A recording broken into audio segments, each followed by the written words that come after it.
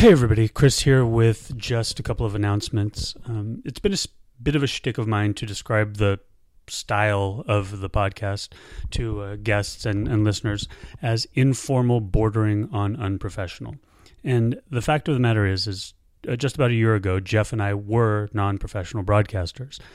And that holds true today. Today, Jeff, Matt, and I are non-professional broadcasters. We still don't know what we're doing.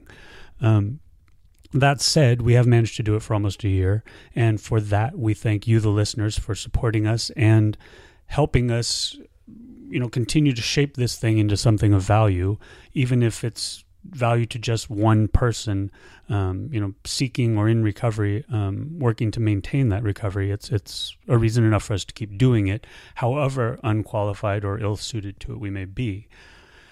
That said, would a completely unprofessional podcast have an official coffee sponsor? I don't think so.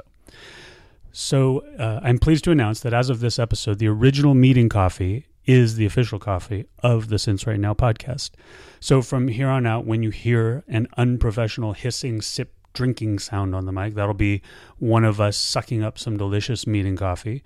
When you hear one of us unprofessionally swearing aggressively under our breath, it'll be because one of us forgot to let their coffee cool enough and just took a piping hot slug of meeting coffee. And should you hear one of us screaming very unprofessionally in agony, that will be because one of us just took a shot of scalding hot meeting coffee to the groin. The original meeting coffee at meetingcoffee.com is now the official coffee of the Since Right Now podcast. Thank you, and now on with the show. My fellow Americans, words have many meanings, and sometimes instead of conveying our meaning, they can suggest other meanings and be open to misinterpretation. And because words have many meanings, and what we mean to say when we speak those words can mean so many different things, we can confuse our own meaning and misspeak. We've all done it. It happens to the best of us. Well, yesterday it happened to me, folks, in a private moment that, unbeknownst to me, was surreptitiously and illegitimately recorded.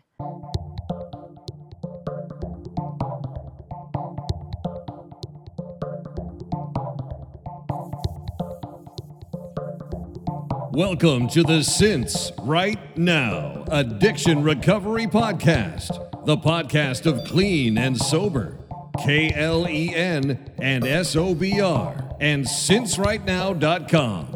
With your hosts in recovery, Jeff, Matt, and Chris.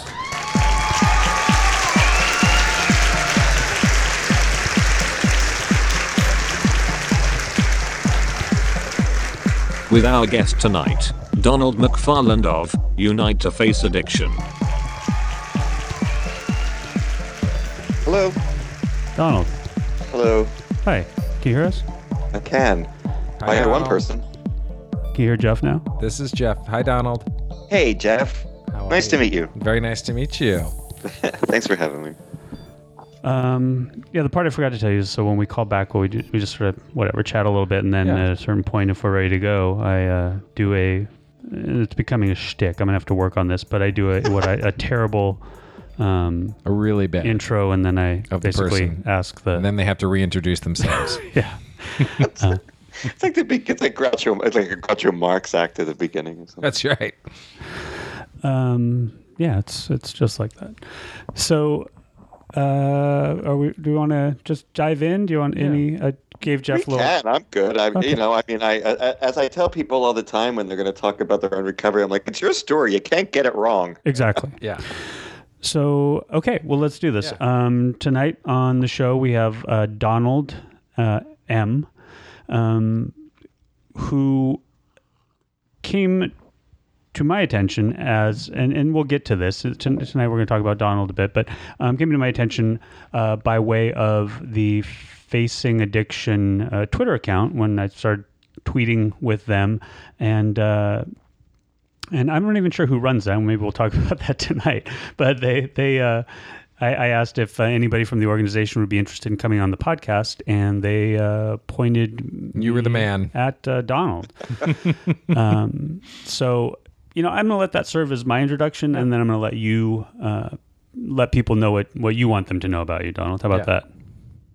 Sure. And then, Thank you. go ahead. That was a great introduction. Okay. Actually, a lot of pomp and circumstance, and you did a fantastic job. Well, thank you.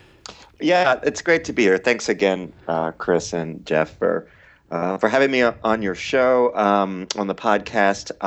My name is Donald McFarland. Thank you I appreciate the making sure the M. Yeah, the M. You don't know because you don't know. Yeah, no, exactly. I mean, I appreciate that. I mean, it's respectful to do that, and I appreciate that.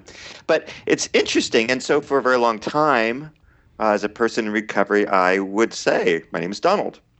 That's it. Right. Yeah. And now doing the work that I'm doing with Facing Addiction and the Unite to Face Addiction campaign, for myself at least, I've realized it's time to do what we're saying we need to do as a country relative to addiction. And that's come out of the shadows, and move past any shame and realize that this is a one of the most pressing healthcare issues of our time. And my name is Donald McFarland, and I'm a recovering addict and alcoholic, and that's good. That's okay. I'm actually proud of all of that.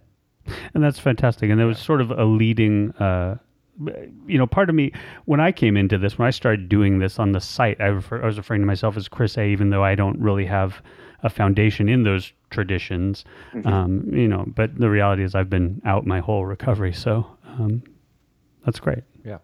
Welcome, Donald McFarland. And I'll tell you, it's been it's a hot topic, anonymity in the program, and just, whether to use your last name or not. And I'm sure you're just about to tell us what this organization is about and why it's so important to use your last name, right? You read my mind. That's exactly what I'm about to do, Jeff. You guys are good. You just keep feeding me.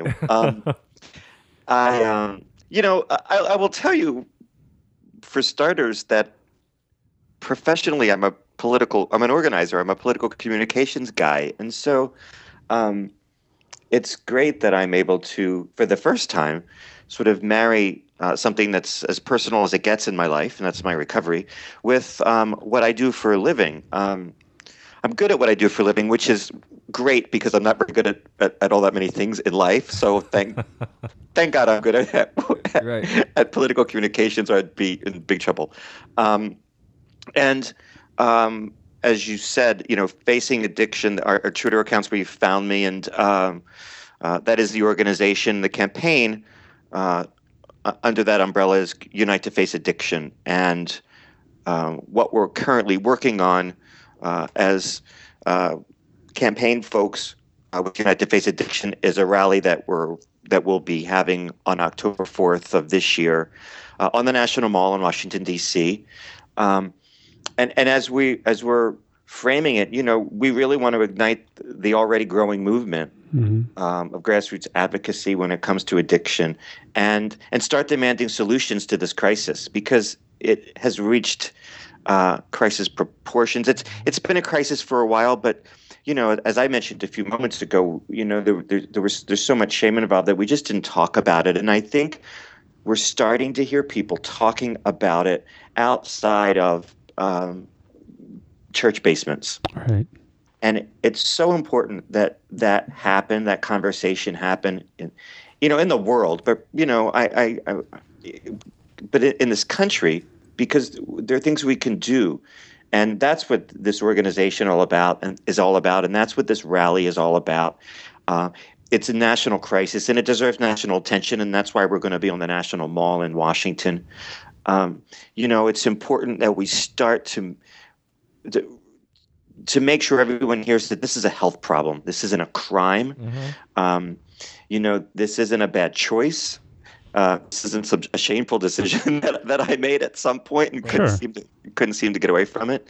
But I'll tell you, I really believe we're going to make history on the 4th of October, because it will be the first time that thousands and thousands of people come together and are able to look at each other and say, wow, we really can do something about the addiction crisis in this country. And when you say crisis, what's happened in the last 5 years that has brought it to that point? Or what is it just ineffective government, or just new drugs, new something's happening? I mean, what is the crisis? Yeah, so I wouldn't. How about this? Is something I don't say often. I wouldn't blame the government. Oh, Interesting. I don't say that often. I often say that. No, I wouldn't blame. Look, I think there's a few things. I think the opiate, the opiates are becoming an epidemic. The strength of drugs these days is the reason that more and more young people are dying at record rates. More young people die to overdose than in a car crash these days. And when I got here, I saw all these numbers, and I'm a comm guy, I'm a communications guy, so it's all about research and data. And so I started to find out that all of these statistics that I'm about to use and have been using, they come from the government, like the Substance Abuse and Mental Health Services Administration. They're just not made up numbers. Yeah. But I can tell you, I just literally saw yesterday in the state of New Hampshire, the 5th smallest state in the country. Last year, nearly every single day, someone died of an overdose. It's nearly astounding. every single day. I mean, so I think that, and I think that's attributable to a lot of things, but I think in no small part the growth of heroin and opiates and the strength of these drugs and yeah. Well, and what's interesting is, when you're mentioning that statistic about overdosing every single day, we were talking on the way home from Akron in the car about the statistic that it keeps sort of popping up that every day the equivalent of basically an airplane full of people die of something addiction related, which is just astounding. And you think about that if you could make that obvious to people, and they're seeing a plane go down every day. It's just astounding. But the other part of that's interesting to me and worth noting is that, I was reading the article, I think it was in Vox today or yesterday, about what if alcohol was covered like every other drug, and regardless of how we get there, there's a bit of shame that it's not, but certainly the opioid crisis epidemic is driving the discussion about addiction. That's, I feel like, what's got us here, right? Yeah, I mean, look, I think that perhaps we've finally gotten to a place in America where we can look at each other, and it's okay for us to say that the war on drugs has been a failure, an epic failure. And I don't care if you're on the far left or the far right. The truth of the matter is, it's been a failure, and it's led us here. And so, let's just move on. Right. So let's just move on, because as a result of the war on drugs, what we've had in this country in place to respond to addiction is a criminal justice system, as opposed to a health care system to respond to addiction. Because of the war on drugs, we've had a criminal justice system, and that's so. I won't blame the government for that, but I mean, we're at a different place, and I think you're seeing across the political spectrum folks in agreement that it's just time to move on from that failed notion. So is that sort of the fundamental shift, is that getting society to recognize this is a health crisis and has nothing to do with criminal justice system? We're just trying to get that moved. Is that sort of the purpose of all this? I think that's a big purpose of this. I wouldn't say it's the purpose of all this, but it's certainly a big one. Yeah. It's certainly a big one, because that's the truth. I mean, I don't remember what year it was, but at probably before I was born, and I'm about 100 years old. Before I was born, the American Medical Association, or the Psychiatric Association, but doctors said, alcoholism is a disease. Yeah. Now, a disease means it's a healthcare issue, right? Right. Yeah. So that was probably, I think that happened in like 60s. Yeah. Well, So that's 50 years ago. Yeah. 50 years later, we still haven't figured it out. So I certainly haven't embraced that. And I think because so many people just don't believe it because they haven't they haven't really thought about it, and it's time for people to start thinking about it a little more because people need to believe that. Yeah. Well, it's interesting too. There was an era of getting into the program. Like I know a lot of older guys in the program that all went through treatment centers because at some point healthcare paid for treatment centers, and there was lots of them, and insurance paid for it. And then at some point, insurance quit paying for it, and people were going to the criminal justice system. It just seemed like there was a shift in there for the last 20 years. Treatment centers weren't paid by insurance. Nobody went to them, and then the criminal justice system. I mean, you're either going to jail or they just send you to meetings, I guess. There's not a lot of choice in there, is there? Yeah. Yeah, I don't know. Well, yeah, I mean, I hear that often these days. It's you either go find some help or you're going to go to jail. Yeah.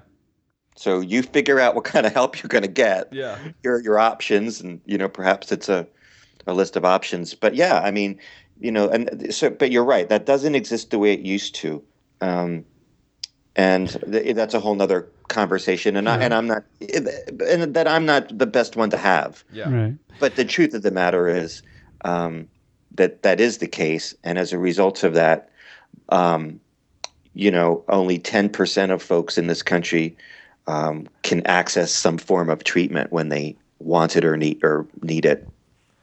So how did you get into this? How did they find you? What's your pathway that led you to this comms director? Well, it's like everything in life, it's like I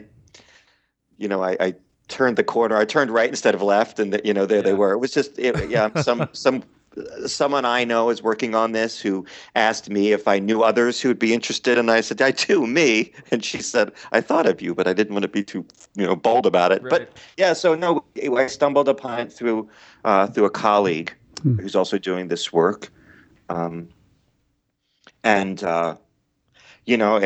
at a place where I had room on my plate. I was looking for for the next thing to do, professionally. So, the stars just lined up. And that's good. And from a personal standpoint, can you tell a bit about your story that? Yeah, we're both assuming you're recovering, right? Well, I am in recovery. Yep. Yeah. Okay. You're one of us. This would be 15 minutes in. This would be a great time to say, I have no idea what recovery is all about. Right. Whoopsie. Oh, wait a minute. Oh. We'll play you out. Yeah, exactly. Yeah, exactly. And thank you for joining us. Yeah, I am a person, in fact, in it's funny for me to say long-term recovery because I just, I've been in recovery. It'll be 10 years this summer, early September. So it's still summer then. Yeah, so Right. Yeah. the end of the summer. And, I still think of all those other people that I still look up to, right, as the people in long-term recovery. Right. Now they, because they had 10 years ago, and now they have 20 years, of sobriety or clean time, but certainly of recovery. And now I look at them, I'm like, no, now the marker's 20 years. So I guess I'll never really feel like I'm in long-term recovery. But the truth is, I am. Yeah. Right. And this journey started 10 years ago. Although I'll tell you, like many others, this isn't my first time at the rodeo. Right. I tried to do this once before, and as my former sister-in-law always said, it just didn't take.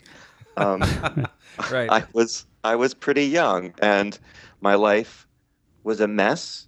And when your life becomes a mess from drugs and alcohol, that's typically when folks figure out they better do something, or the life's not going to be going on for much longer. So, Right. So I did. I got clean and sober when I was really young, and did that for a couple of years. But the truth of the matter is, I just wasn't finished. I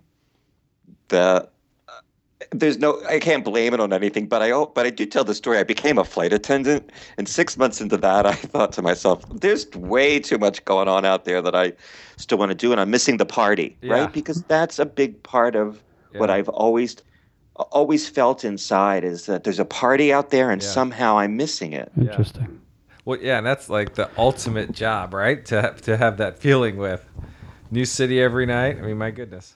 Oh, well, There's a party going on. there's a party, and I'm sure I'm invited. I just have to get, Totally. Truth of the matter is I haven't been invited to a party in 15 years, but mostly because when I was invited to parties, I didn't know how to behave. Right. But this isn't my first time at the rodeo, and I often say, if I drink or use, I don't know what'll happen. The last thing I did, I stopped in 2 days. But the time before that, it took me 13 years to stop again. Wow. So I tell people that all the time. Yeah. I'm way, I hit the 50-year-old mark not all that long ago. And so, when I think about 2 days, that's one thing. But when I think about 13 years of drugs and alcohol, I would survive that. I wouldn't make it back to recovery. Mm-hmm. So I try to be really mindful of the truth. And that's my truth. And so I work real hard at recovery.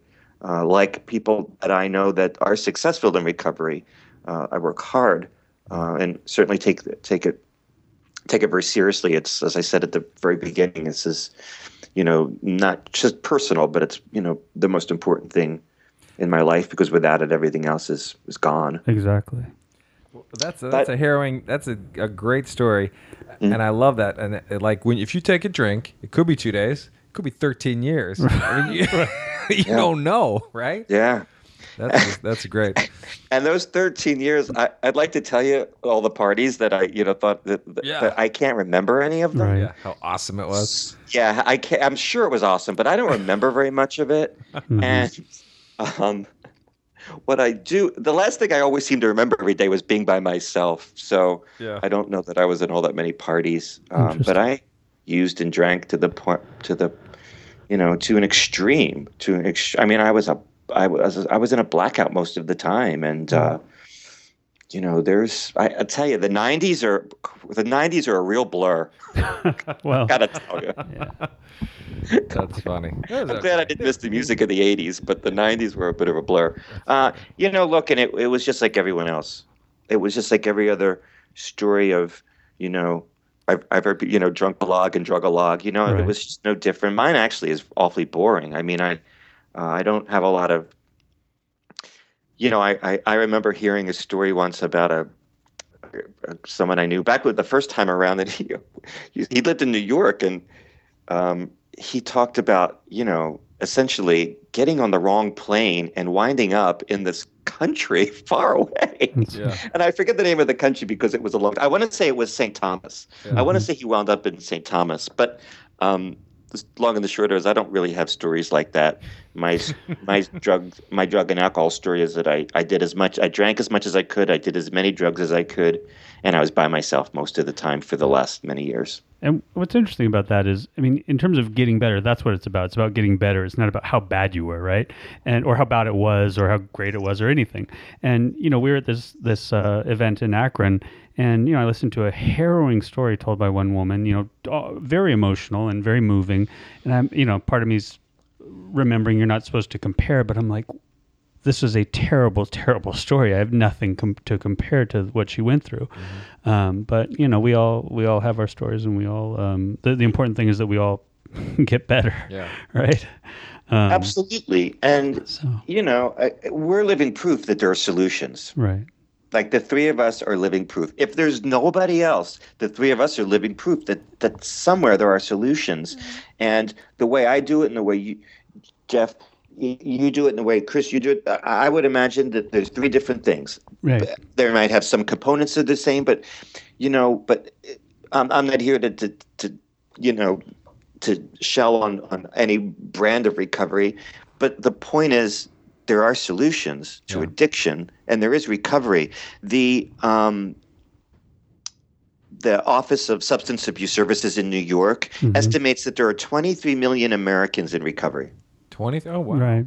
Now, I'm really bad at math, which is why I'm glad I'm good at words and communications, because I just suck at math. All right, I'm going to pull out a calculator. Yeah, so 23 million Americans is a heck of a lot of people. Oh, yeah. That's as far as I can go with math. Yeah, that checks out. That checks out. 23 million is a lot. Yeah.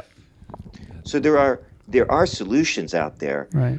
But when I hear things like only 10% of people who need treatment have access to it, I only can imagine the number of Americans that could be in recovery, that wish they were in recovery, but simply can't find it. Yeah. Or don't have access to it. And I think a significant number of those people probably don't even understand it yet. You know what I mean? I think so. There's a lot of education to be done. There are people that just don't, I think, really understand that it can be better, is my sense sometimes. I don't know, maybe that's wrong, but, but I think that's part of it. I think you're right. No, I mean, I think you're right. I think because we don't talk about this. Right. It's not something, could you pass the gravy on Thanksgiving? By the way, I'm a drug addict. Exactly. It's some families are like that, but not too very many. Mm-hmm. And until we can start to talk about these things, and there are people that will just continue to just not even realize that there's help for what they're going through, but they don't even realize, that's hard to pin a name on it. Look, I started drinking when I was 15 and started doing drugs when I was 15. So almost as long as I can remember, I felt like this. So, I didn't know what an alcoholic or a drug addict was when I was 15 years old. And had I not been fortunate enough to have an employer that paid for treatment for me when I, 10 years later, I could still be out there and not know, by the way, Yeah. So, yeah. So we always ask this on the show. I'm always fascinated by people's moments of clarity or the actual bottom. Was there a moment when would it just, you got it and was like, this is the end for me, and you really felt like it? Yeah, there was. It wasn't.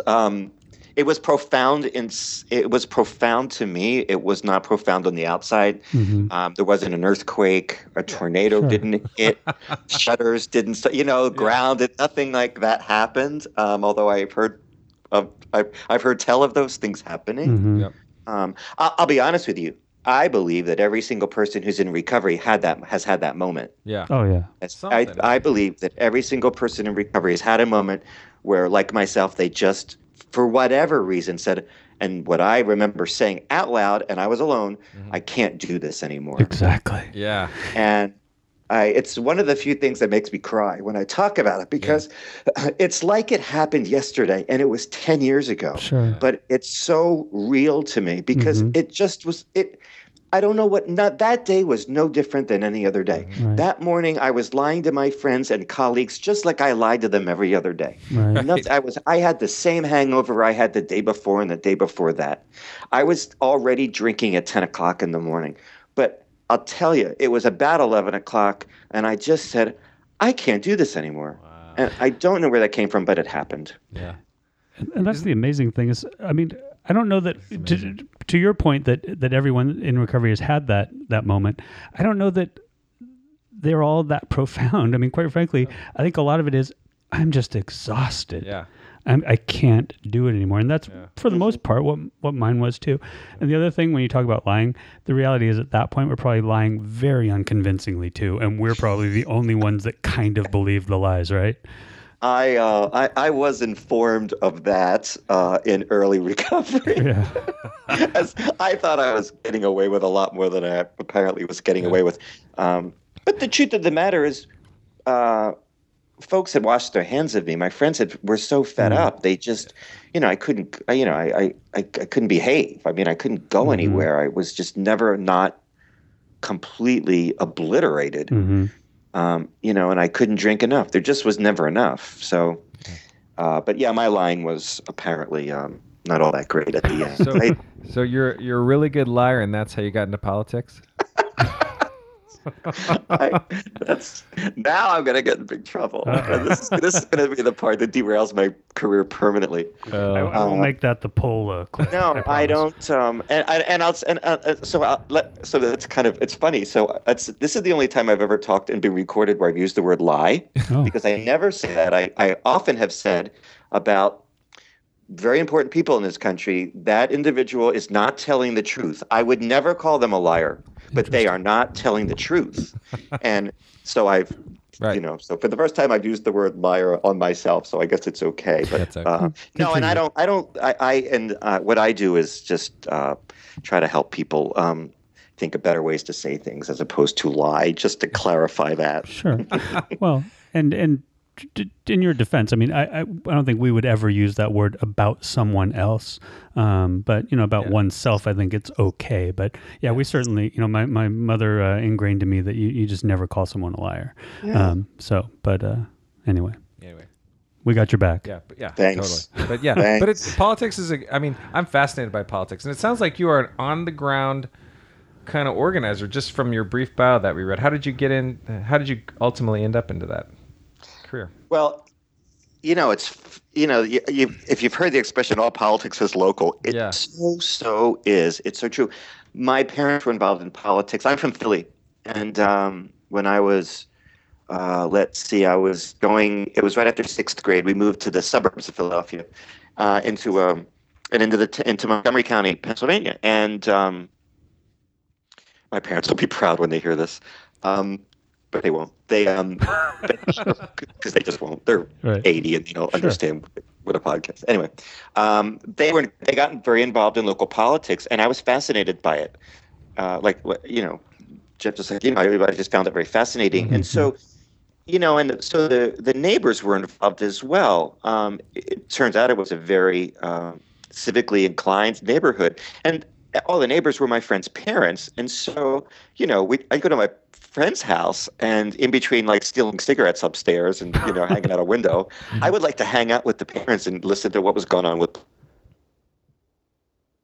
Hello. We lost you, Donald. I was in Philadelphia when I was 15 years old.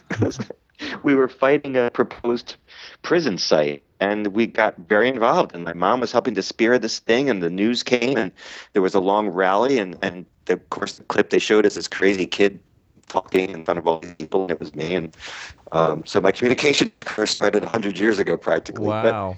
But then I did a lot of things. I was involved in and out of politics most of the time as a volunteer, and in 2000 I stumbled across. As a matter of fact, the same woman's firm who I'm working with on this now, and they sort of found me and found out I was a volunteer and said, "You really ought to come and get paid for this." Of course, I said, "What? You get paid for this stuff? What? That's hey!" great. So I'm in. So that's how that happened. Again, like many things in my life, I just stumbled into it. Yeah. So it sounds like you are mostly organized around issues, or have you run on campaigns before, or done a little bit of all of it? A little bit of all of it. I've worked with candidates. I've worked with political parties. I've worked with organizations. I've worked with nonprofits. I've done a lot of issue work. Okay. So I've done a lot of work across the spectrum and across the country. No matter. That's cool. Yeah. So this is right up your alley, this addiction issue. I mean, this is perfect, right? Couldn't find a better guy. I think it is. This is going to take a lot of organizing. Yeah. Because that's what organizers, that's what we do, right? We just, we're charged with disseminating information and talking to as many people as we can and trying to convince them that whatever it is we're saying is the right thing to do.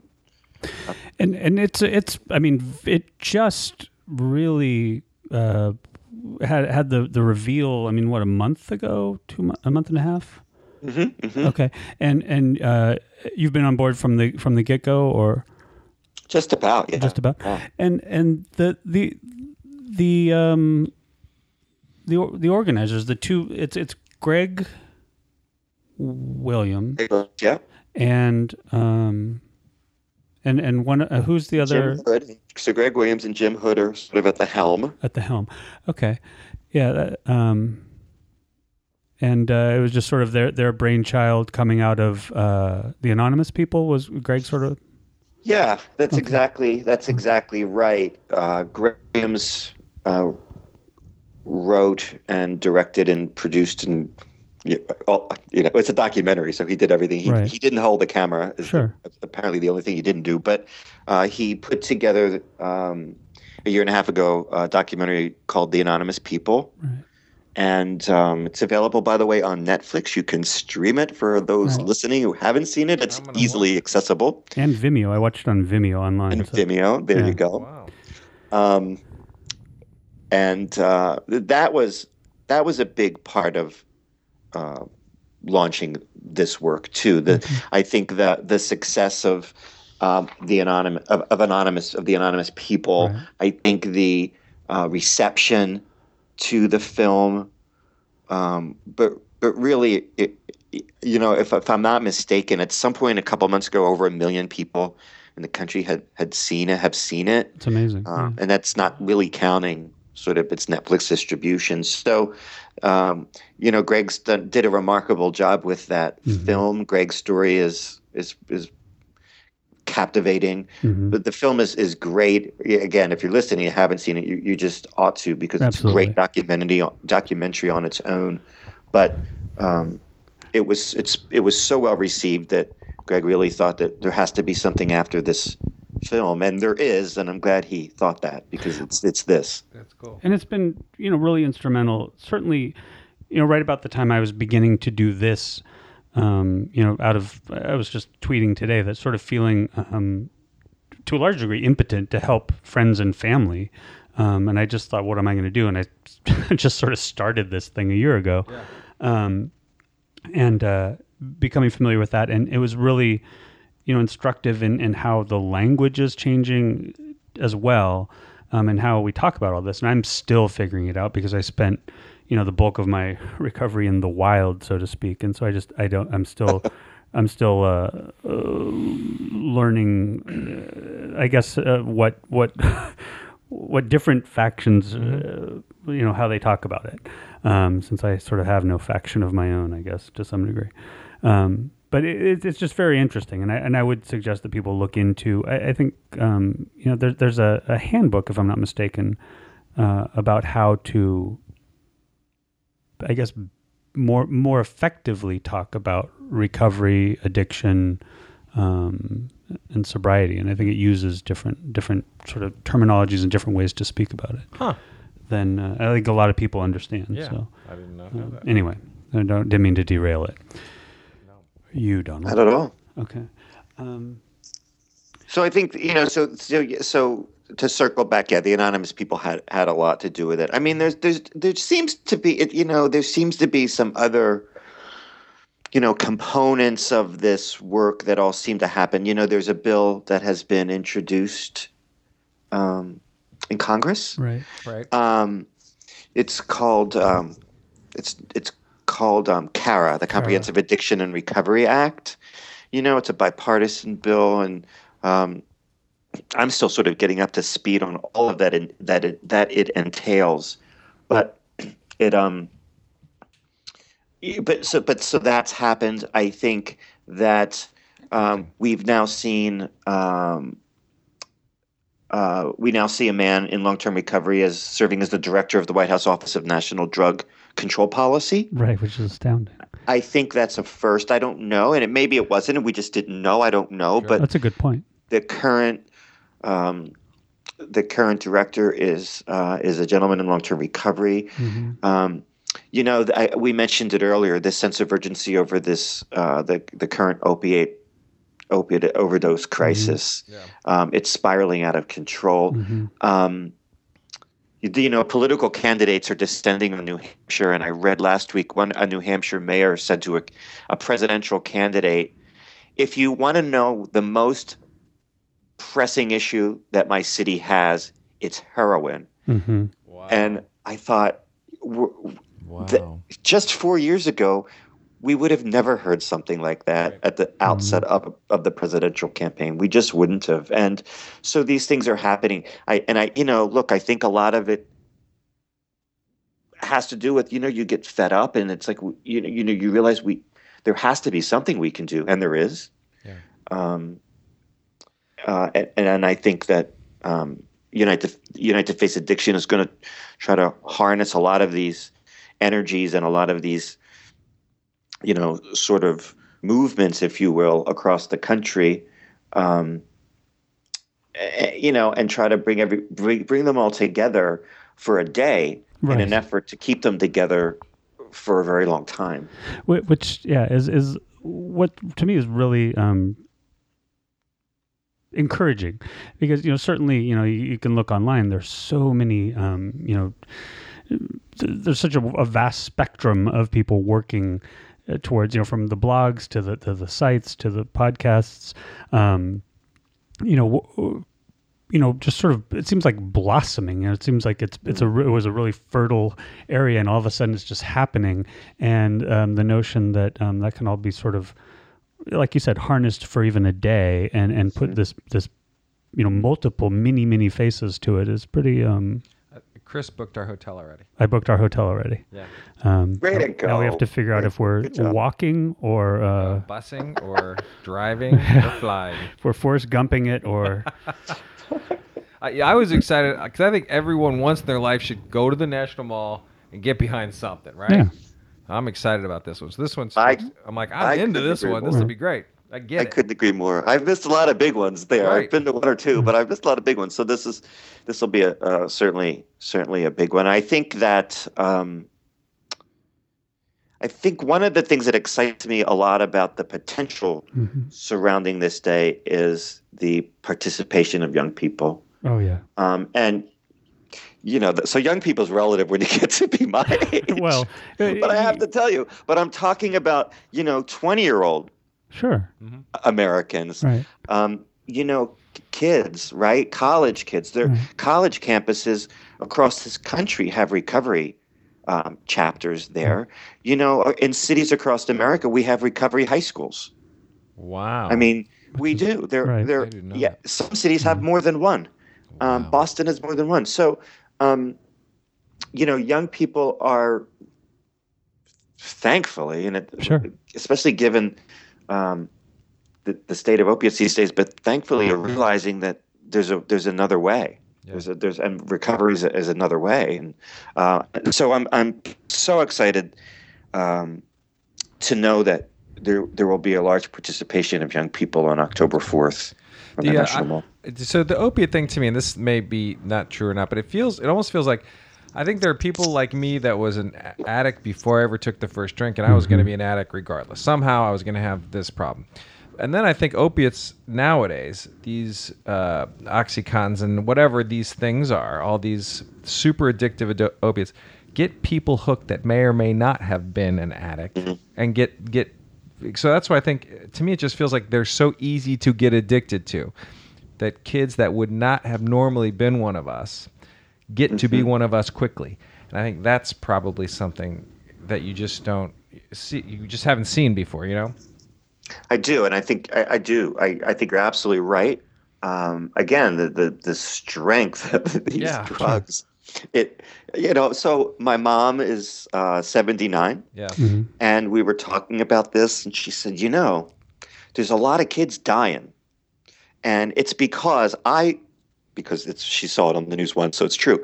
I saw it on the news. You only have to take these drugs one time, and you're hooked forever. Yeah. Well, there was a time I would say to my mom, well, you probably, that may not be accurate, but in this case, to some degree, she may be right. Yeah. Right.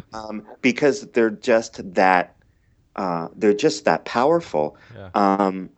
I heard someone, now that I'm in this all the time, I forget where some of the sources, and I try to be mindful of that. But I heard someone referring. Oh, I know where it was. I was at a recovery meeting the other night, and there's a guy there, and he maybe was 21, 22, 23, but he referred to heroin as the first time doing heroin as feeling like that someone was still in the womb.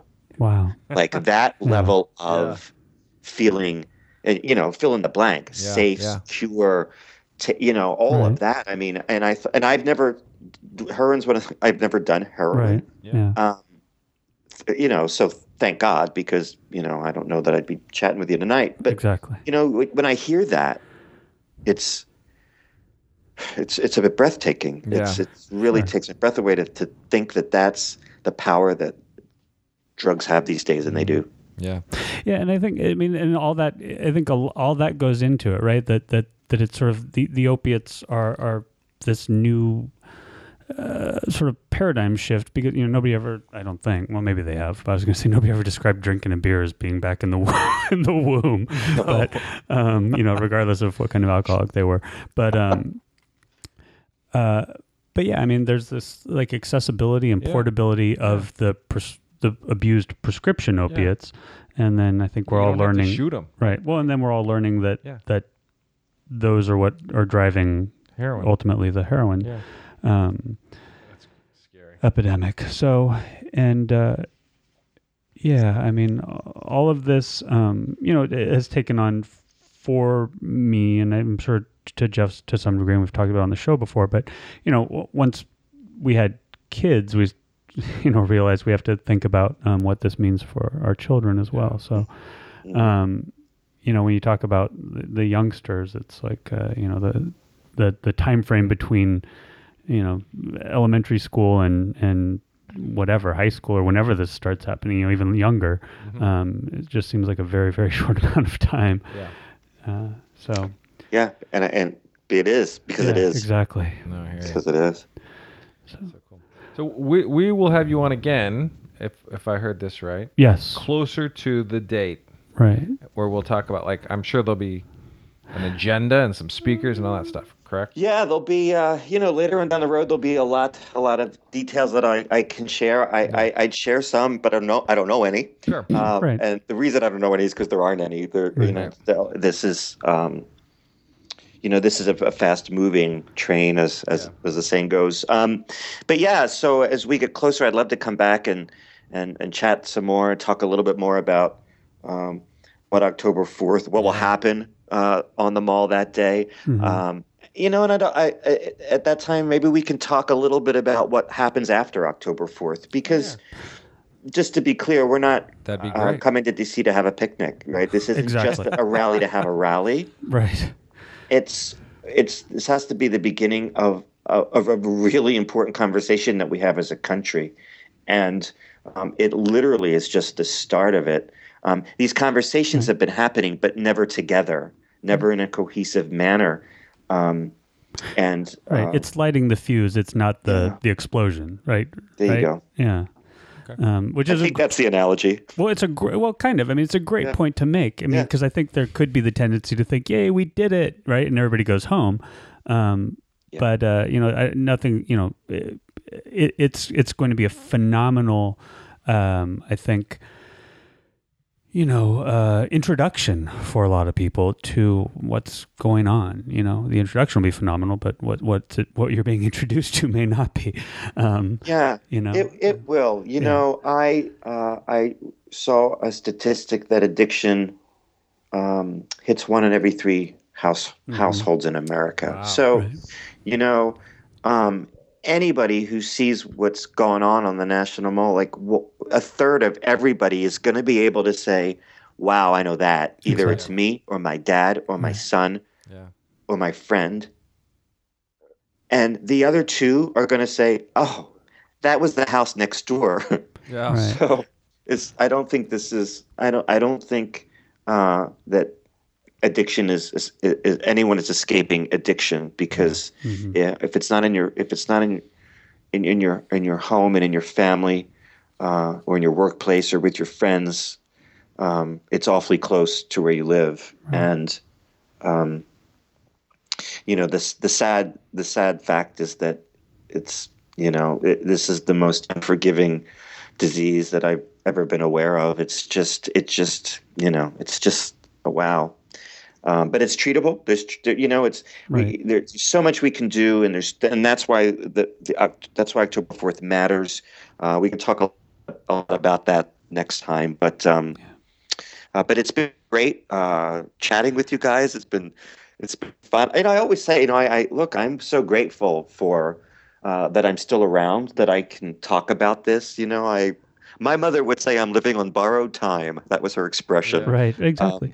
And so I laugh a lot because I can. And I think, there are times in life where you either laugh or cry. And some of this is awfully sad. Right. But it's also a time that we can, that we really can, rejoice in the fact and celebrate the fact that recovery is possible. And it's not just possible, it's happening. And there are millions of Americans, and the 3 of us are 3 of those millions of Americans that are living proof of that. And it's going to be so cool, frankly, on October 4th to look around and see all those people that really understand me, at a very personal level that really understand me, and I can't wait. That's awesome. Yeah, and neither can we. And Donald, thank you. On a personal level for coming on, talking to us, and sharing, your some of your personal story. And thank you, for what you're doing. Absolutely. With and for Unite to Face Addiction. We really look forward to talking to you more about it as when you come back. Wow. Absolutely. Well, we'll stay in touch on Twitter, apps for sure. And again, thank you. It's a pleasure. We're glad that, social media is it's ironically, we didn't really talk about social media specifically, but that's another big reason why all of this is able to, I think, happen. And we're at this place in time is because of social media. So thanks to what you guys do too, because it matters. It matters. It matters. Cool. Thanks, Donald. And thanks. Talk to you soon. Okay. Take care, guys. Bye. You too. Bye.